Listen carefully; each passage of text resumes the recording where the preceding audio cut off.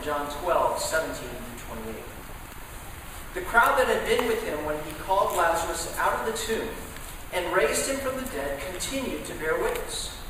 The reason why the crowd went to meet him was that they had heard that he had done this sign. So the Pharisees said to one another, "You see that we are gaining nothing. Look, the world has gone after him." Now among those who went up to worship at the Passover feast were some Greeks. So these came to Philip, who was from Bethsaida in Galilee, and asked him, "Sir, we wish to see Jesus." Philip went and told Andrew, and Andrew and Philip went and told Jesus. And Jesus answered them, "The hour has come for the Son of Man to be glorified. Truly I say to you, unless a grain of wheat falls into the earth and dies, it remains alone. But if it dies, it bears much fruit. Whoever loves his life will lose it, and whoever hates his life in this world will keep it for eternal life. If anyone serves me, he must follow me, and where I am, there my servant will be also. If anyone serves me, the Father will honor him. Now is my soul troubled, and what shall I say? Father, save me from this hour? No, for this very purpose I have come to this hour. Father, glorify your name." And then a voice came down from heaven. "I have glorified it, and I will glorify it again." The word of the Lord. Well, March Madness is upon us. Kind of exciting stuff. Anybody fill out a bracket for March Madness? Is anyone March Mad? I see a couple people going on. I see some people going March Madness. I don't have a clue what that is. That is the NCAA tournament. You should have quit work. You should not be cooking. You should be ordering hot wings and being in front of your TV for this wonderful spectacle. I try to fill out a bracket every now and then. I've actually filled out a bracket here in front of you. I'm not going to show it for you because it's so good. I think the odds of winning the bracket are like 1 in quadrillion. And it's usually won by a secretary somewhere that just filled it out at random. So I have a neat strategy that I have taken to fill out my bracket. It's kind of a little bit of a contrarian strategy. What I took was the worst seed, and I had them winning. Okay, so the 16th seed, for instance, North Carolina A&T beats Louisville. And you have people like Duke losing to Albany. It could happen. It could definitely happen. We have Southern beating Gonzaga. I don't even know where Southern is, but they're going to beat Gonzaga. In fact, my Final Four, I have Southern beating Western Kentucky to win the NCAA tournament. Isn't that exciting? Did anyone else put that in? No, absolutely not. I'm sure they did. In fact, I haven't watched one game. I'm assuming my bracket has already been busted. Is that true? Have any of these 16 seeds gone down? Now, this is silly, isn't it? Nobody fills out a bracket this way. Why? Because everybody loves a winner. And we all know that the small guy, the 16th seed, is not going to make it past the first or second round. No, we choose the number 1 seed, the number 2 seed. We may throw one in there just for fun, but at the end of the day, we know how it always works out in the end. One of the powerhouses wins. You know, the reason we do that, have you ever experienced the bandwagon effect? When all of a sudden as the teams get better and better, oh yeah, that's my team. That's my team. Because everybody loves a winner. It's been said that victory has many fathers, but failure is an orphan. This whole story in the Bible, this one that I just read, is about victory and it's about defeat. It's about winning and losing. It's about a king who triumphs by dying and one who rules through suffering. But it's also about a crowd who understands that victory comes to the strong. That those who overthrow their enemies and comes, that is the one who is victorious. The story is about Jesus. The story is about the Jews. The story is even about some Greeks. But the story, in the end, is about us. It's a story of us and what we believe is greatness and victory. It's us learning that we become great by serving. Us who are able to find our life by hating it. And us who are to serve a king who's crucified and risen. The question that I have for you today as I go through these different characters, because you are one of them, is this: who will you be? Because you will find the path to life only when you give your life away to Christ. The path to life is the path that he took from death to life. What I'm going to do during the next 2 hours is we're going to take a look at these various people, the Jews, the Greeks, and then Jesus, and see their response to how they dealt with Jesus and what we can learn from them. First, let's look at this group, the Jews. Now, if you look at the beginning in verse 17, in the beginning, the excitement is building. The Passover feast, when everybody's streaming into Jerusalem, and all of the talk is about this person, Jesus, who is coming. In fact, there are this group of people who have seen Jesus perform a miracle in the chapter before. He has raised this man, Lazarus, from the dead. Literally from the tomb. 3 days later, he's called him out. And all these people saw this. And they heard Jesus say, I am the resurrection and the life. And as Jesus is walking to Jerusalem, the word of him is spreading like wildfire. Here he comes. This one who's the resurrection and the life. And they think of Ezekiel. If you remember the valley of dry bones, can these bones live? And here is the Spirit who moves along. And he puts this people together and he raises them to life, and they are a vast army. See, the Israelites, who have been under the thumb of the Romans for 100 years, under their oppression, are excited because it's time for payback. We've got ourselves a secret weapon. Because whoever can raise the dead, whoever can keep an army that can never be killed, is invincible. He's immortal. And so they know the time has come. And so what do they say? Hosanna, to him who comes. This word Hosanna is very interesting. The original translation, if you look at Psalm 118, it literally means save, please. Save, please. And it's dealing with the condition of a person. They're mourning over their sin.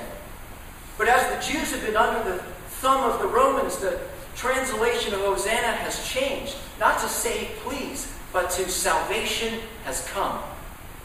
Not dealing with me, but rather dealing with the situation around me. And so they start shouting, Hosanna. Salvation has come. The Savior has come. Soterios, which is what they literally called the Roman emperor. Look at verse 13.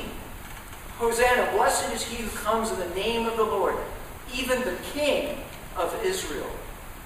And then, fear not, daughter of Zion, behold, your king is coming, sitting on a donkey's colt. Here comes the king. And so what do they do to recognize the king? They bring out the palms, waving the palm branches. Now you may wonder, what's going on here? But the palm, back in that time, was a symbol of victory.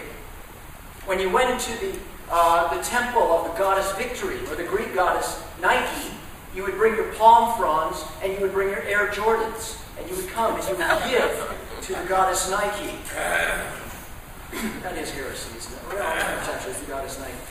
But nevertheless, if a lawyer won a case, he would decorate his front door with palm fronds to indicate that he was victorious. Indeed, when a general would come back from battle, he would come, I'm dying of emphysema, thank you. He would come and he would have wearing the toga palmata. He would be wearing a garment of peace that was covered with palms embroidered in it to show that he was bringing peace. He had been victorious. And he wouldn't come on a war stallion, he'd come on a donkey to indicate that he was bringing peace. He was victorious. And so they're indicating, they're giving him this title. Here is the one who comes, the one who's victor, conqueror. Indeed, they take their very cloaks and spread them on the ground to give him homage and praise. Now, in this time, this would have been outright sedition. Okay, the Romans had a habit of crucifying people who went against their rule. How they kept rule was by literally crushing any sort of oppression. But here are these people, this crowd dancing in the street, saying Hosanna. And why? Because their struggle was over. Here came their king, the invincible weapon to free them. And lo and behold, Jesus comes and he disappoints them. Because as they're cheering for him, shouting Hosanna, he sees Jerusalem and he weeps over it. If you only knew Jerusalem, who was coming to you today, you who kill the prophets and he weeps over them. And then he comes into the city, and instead of going to the emperor, going to Pilate, instead he goes to the temple. And he goes crazy in the temple. He starts throwing people out of the temple and saying, "How dare you turn my father's house into a store?" And he goes after these people, and everyone's looking around at him going, "What is going on? This isn't the king we were looking for. We were waving our branch for another king, not this king." And so the people become disillusioned, and they become angry that Jesus is not meeting their expectations. Indeed, this very crowd who was waving palm branches and shouting Hosanna, 5 days later will be shouting, "Crucify him, crucify him," all because this king didn't meet their expectations. We deal all the time with things that don't meet our expectations, don't we? We get upset at them. I think of a car that I got probably about 6 years ago. I don't have it anymore. It was the car of my dreams, okay? It was a Toyota 4Runner. It was an SUV. So if I needed to climb a mountain or be part of ice road truckers, I could do it, okay? Because I had the big wheels, and it was a V8, and I just wanted to put on my flannel shirt and head to the mountains with my SUV. First car I ever had leather seats too. Man, they felt great. And so I have my 4Runner, I'm driving around, probably had it for about 2 days, when all of a sudden I hear this boom! And I'm on the highway, and my car starts smoking. And I pull off to the side, and I open my door, and I literally see oil spilling out along the side. It had thrown a rod, this big V8 engine. And there I am sitting on the side of the road with my dream car, and I get upset. I paid all this money. I'm going to do ice road trucking. What is going on here? It didn't meet my expectations, and I became frustrated. Kind of silly to compare a car to somebody like Jesus, but isn't it at the end of the day the same thing? Those people were using Jesus as a tool, and often we do the same thing. I want Jesus because I want to have a better marriage. I want Jesus because if I worship him, if I put him at the top of the ladder, I'll live a good life. I'll prosper. All of my life will begin to fall into place. I'll look better. I'll have better health. I'll be healed from sickness. Jesus, I know, yes, I love you, but it's a trade-off. I'll give you your glory, and you give me what I want. And so we celebrate him. When times are good, we wave the palm branch. But when things become hard, and Jesus clears out the temple, we become angry and upset. This wasn't the Jesus that we wanted. This is the Jesus that we didn't want. See, we've moved from save, please, to salvation has come. Jesus, to be sure, has come into Jerusalem, and he's come here. But he's come to save us from our enemies, and our enemies are not those out there. Our enemies are right here. I have met the enemy, and it's me. It's the selfishness in my heart. It's the anger I have toward my brother. It's my sinful attitude toward God. Jesus comes as King and says, I want to give you peace in your heart. I want to overthrow your enemies. I want to set you right. But he goes even further. He comes to conquer the enemy that we all face, death, which I hear at last is 100% fatal the last time I checked. Jesus has come for so much more than simply these simple things in life. Not that he doesn't care about them. But if we're going to understand Jesus and the triumphal entry, we must put him in his proper place. Not as a tool, but rather as a Savior. And we must put our hopes in a proper place. Not in a Jesus who does what we want, but a Jesus who does what we need.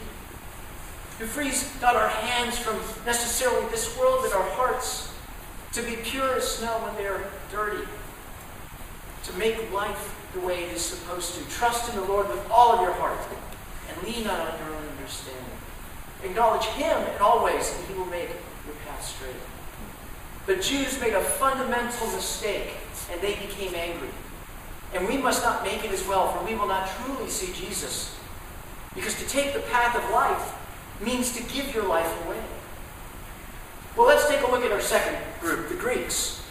The Jews, we see where they're coming from, but what about the Greeks? We see these Greeks who come up and they said, we would see Jesus. I think that is in verse 20. Now, a little bit about these Greeks. Okay, Greeks mean outsiders. They aren't necessarily Greek, but they weren't Jews. And there were basically two types of people in the world of the Hebrews. Those who were Jews and those who were not. The Jews were the chosen people, people that God called his own people. And so these outsiders were coming to worship at the feast, meaning they were God worshipers. They wanted to be involved, but there was always the sense of being outside. In the temple, they could only go this far, and then they couldn't go further. But they come to Andrew, they come to Philip, and they said, we would like to see Jesus. Not just see him, but we would like to talk to him. Now the first question is, why did they go and they ask Philip? You know, you have all sorts of crazy people going and talking to Jesus, but they go and ask Philip. Well, the first thing is Philip was from Bethsaida, and Philip has one of the only Greek names of all the disciples. Interestingly enough, the other one that had a Greek name was Andrew. Philip and Andrew. See, they're wondering if we can even gain access to this one called Jesus. So we're going to use an intermediary. We're going to go to Philip. And Philip's like, I don't know.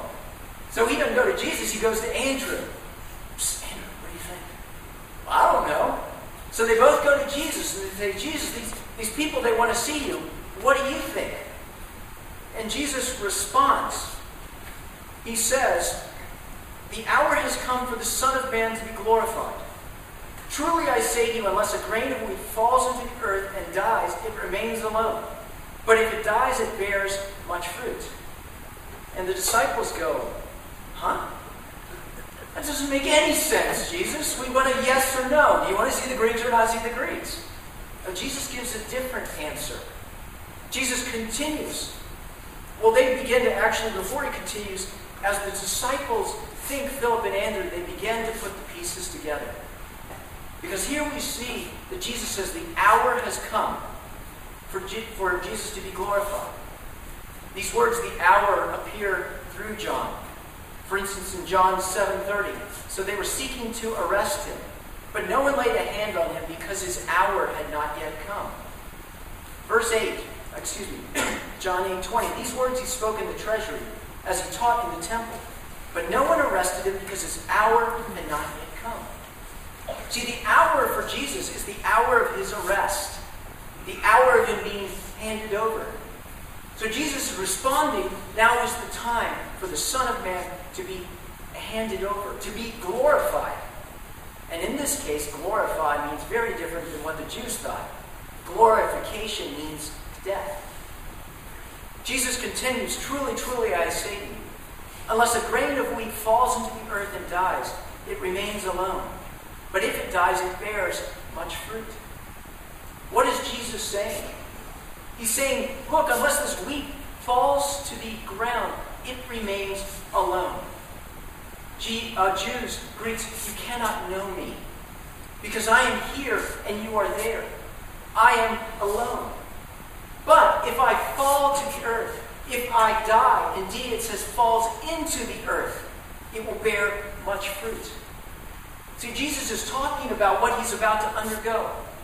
That yes, you can see me, but only as you see me as the resurrected Christ. For my job is to bear fruit. My job is to give you a new identity. My job is not only for you to see me, but to birth you into a new life. He continues, whoever loves his life loses it, and whoever hates his life in the world will keep it for eternal life. If anyone serves me, he must follow me, and where I am, there my servant will also be. If anyone serves me, the Father will honor him. See, what he's really asking, what he's really answering the Greeks is this: how far do you want to go to see me? How far are you willing to step out to see who I truly am? If whoever hates his life will gain it, but whoever loves his life will lose it. Whoever serves me will follow me, and there with me they will be. See, Jesus is saying that what I'm looking for you, I'm more than a mere curiosity. I am the Savior, and I've come to die, to make you come alive. And if you follow me in the path that I have for you, you will be with me. But only as my servant. Only as one who's willing to give up everything in this life.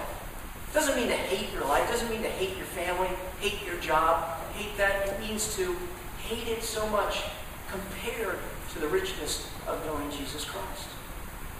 And so Jesus is giving an answer to the Greeks, and he's giving an answer to us. The big decision, how far are you willing to go to know this one, Jesus Christ? He who hates his life will find it. I remember a story, I don't know if you remember it. It's the name of a guy, Arlen Williams. Some of you may remember Air Florida Flight 90, January 1982. I remember it well because I was 10 years old.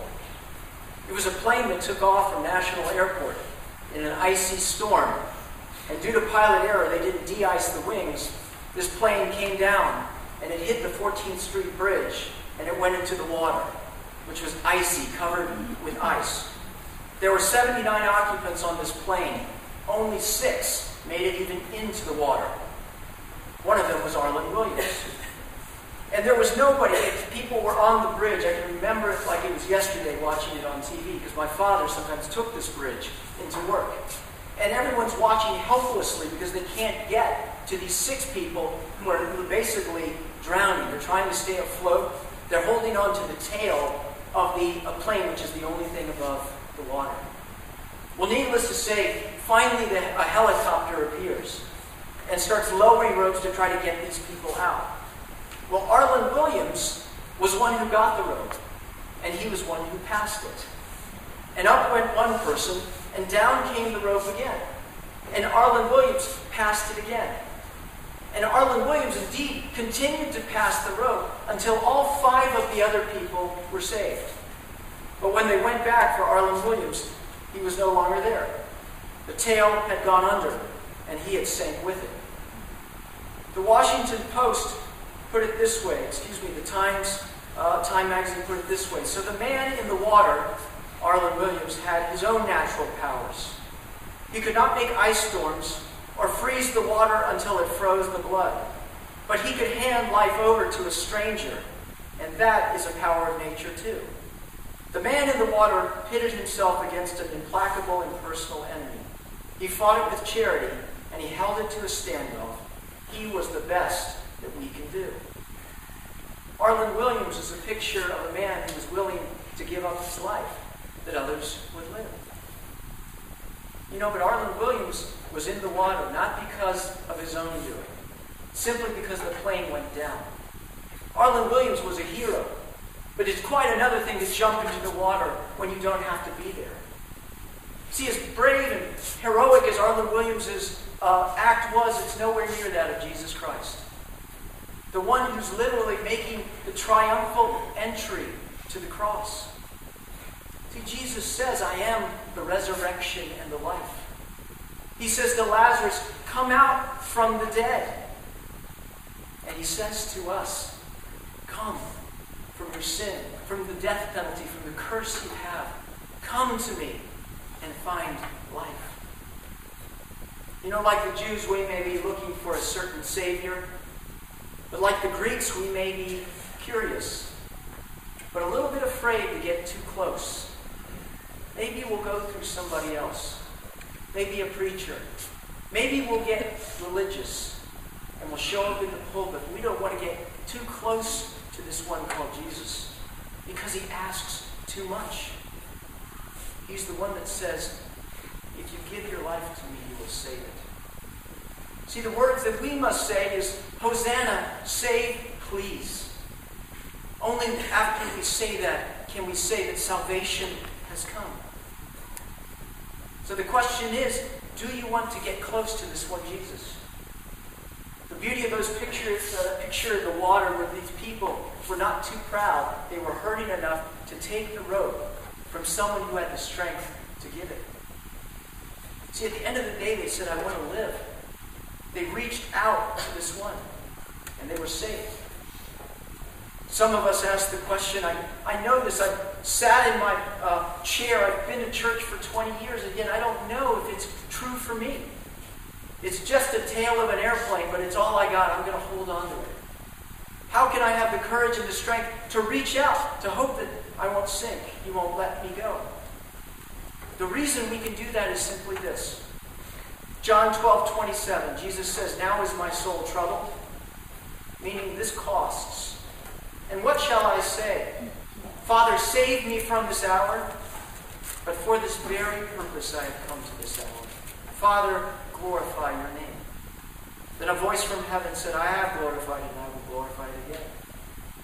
See, Jesus, this wasn't a simple thing. The cross hurt for him, who was God, but man as well. My soul is troubled. And what shall I say? Save me, Father? Hosanna? No, for this very reason I've come into the world. See, Christ's love for you and for me was greater than his fear. His obedience was greater than his pain. The water was cold, but he was not afraid to jump in. The seed that went into the earth. And because Jesus Christ is the resurrection and the life, he emerges again. And he bears fruit. A group of people that reach out and say, "Yes, save me," who have new life to be with him for eternity. And so we must take confidence in Christ because he never flinched. He'll never let you go. The glory that Jesus Christ had was that he rescued you. He wears the palm branches of victory because he has conquered the enemy, sin and death. And so, I don't know where you're at with life. Maybe you're looking at the wreckage of your life and you're saying, "This Savior isn't for me. I've done too many things wrong. He won't reach out. He won't rescue me." Don't look at your life. Look at him. The words "save me" are for people that need saving. Don't look at the water. Look at Jesus. Reach your hand out. If you're a Christian, you may feel right now like you're drowning. You're drowning. Where are you? You know, you can drown in 2 feet of water, 3 feet of water if you never put your feet down. Jesus is the one who goes under us and says, "I will lift you up." You must put your feet on the rock.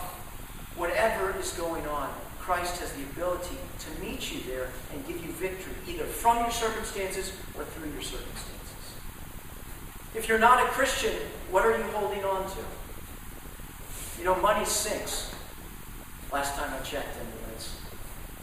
Relationships come and go. My health is a gift for every day. My reputation may be gone tomorrow. But at the end of the day, it's a choice. Who will I choose? This life or the one who is the life giver? The only way, my friends, that you will find the path to life is when you give your life to Christ. If you want to know him, it's going to cost you everything. But if you give everything, you will experience a life that you never thought you could. One with the life giver, Jesus Christ. All the way, all the time, unto eternity. The Jews didn't get it.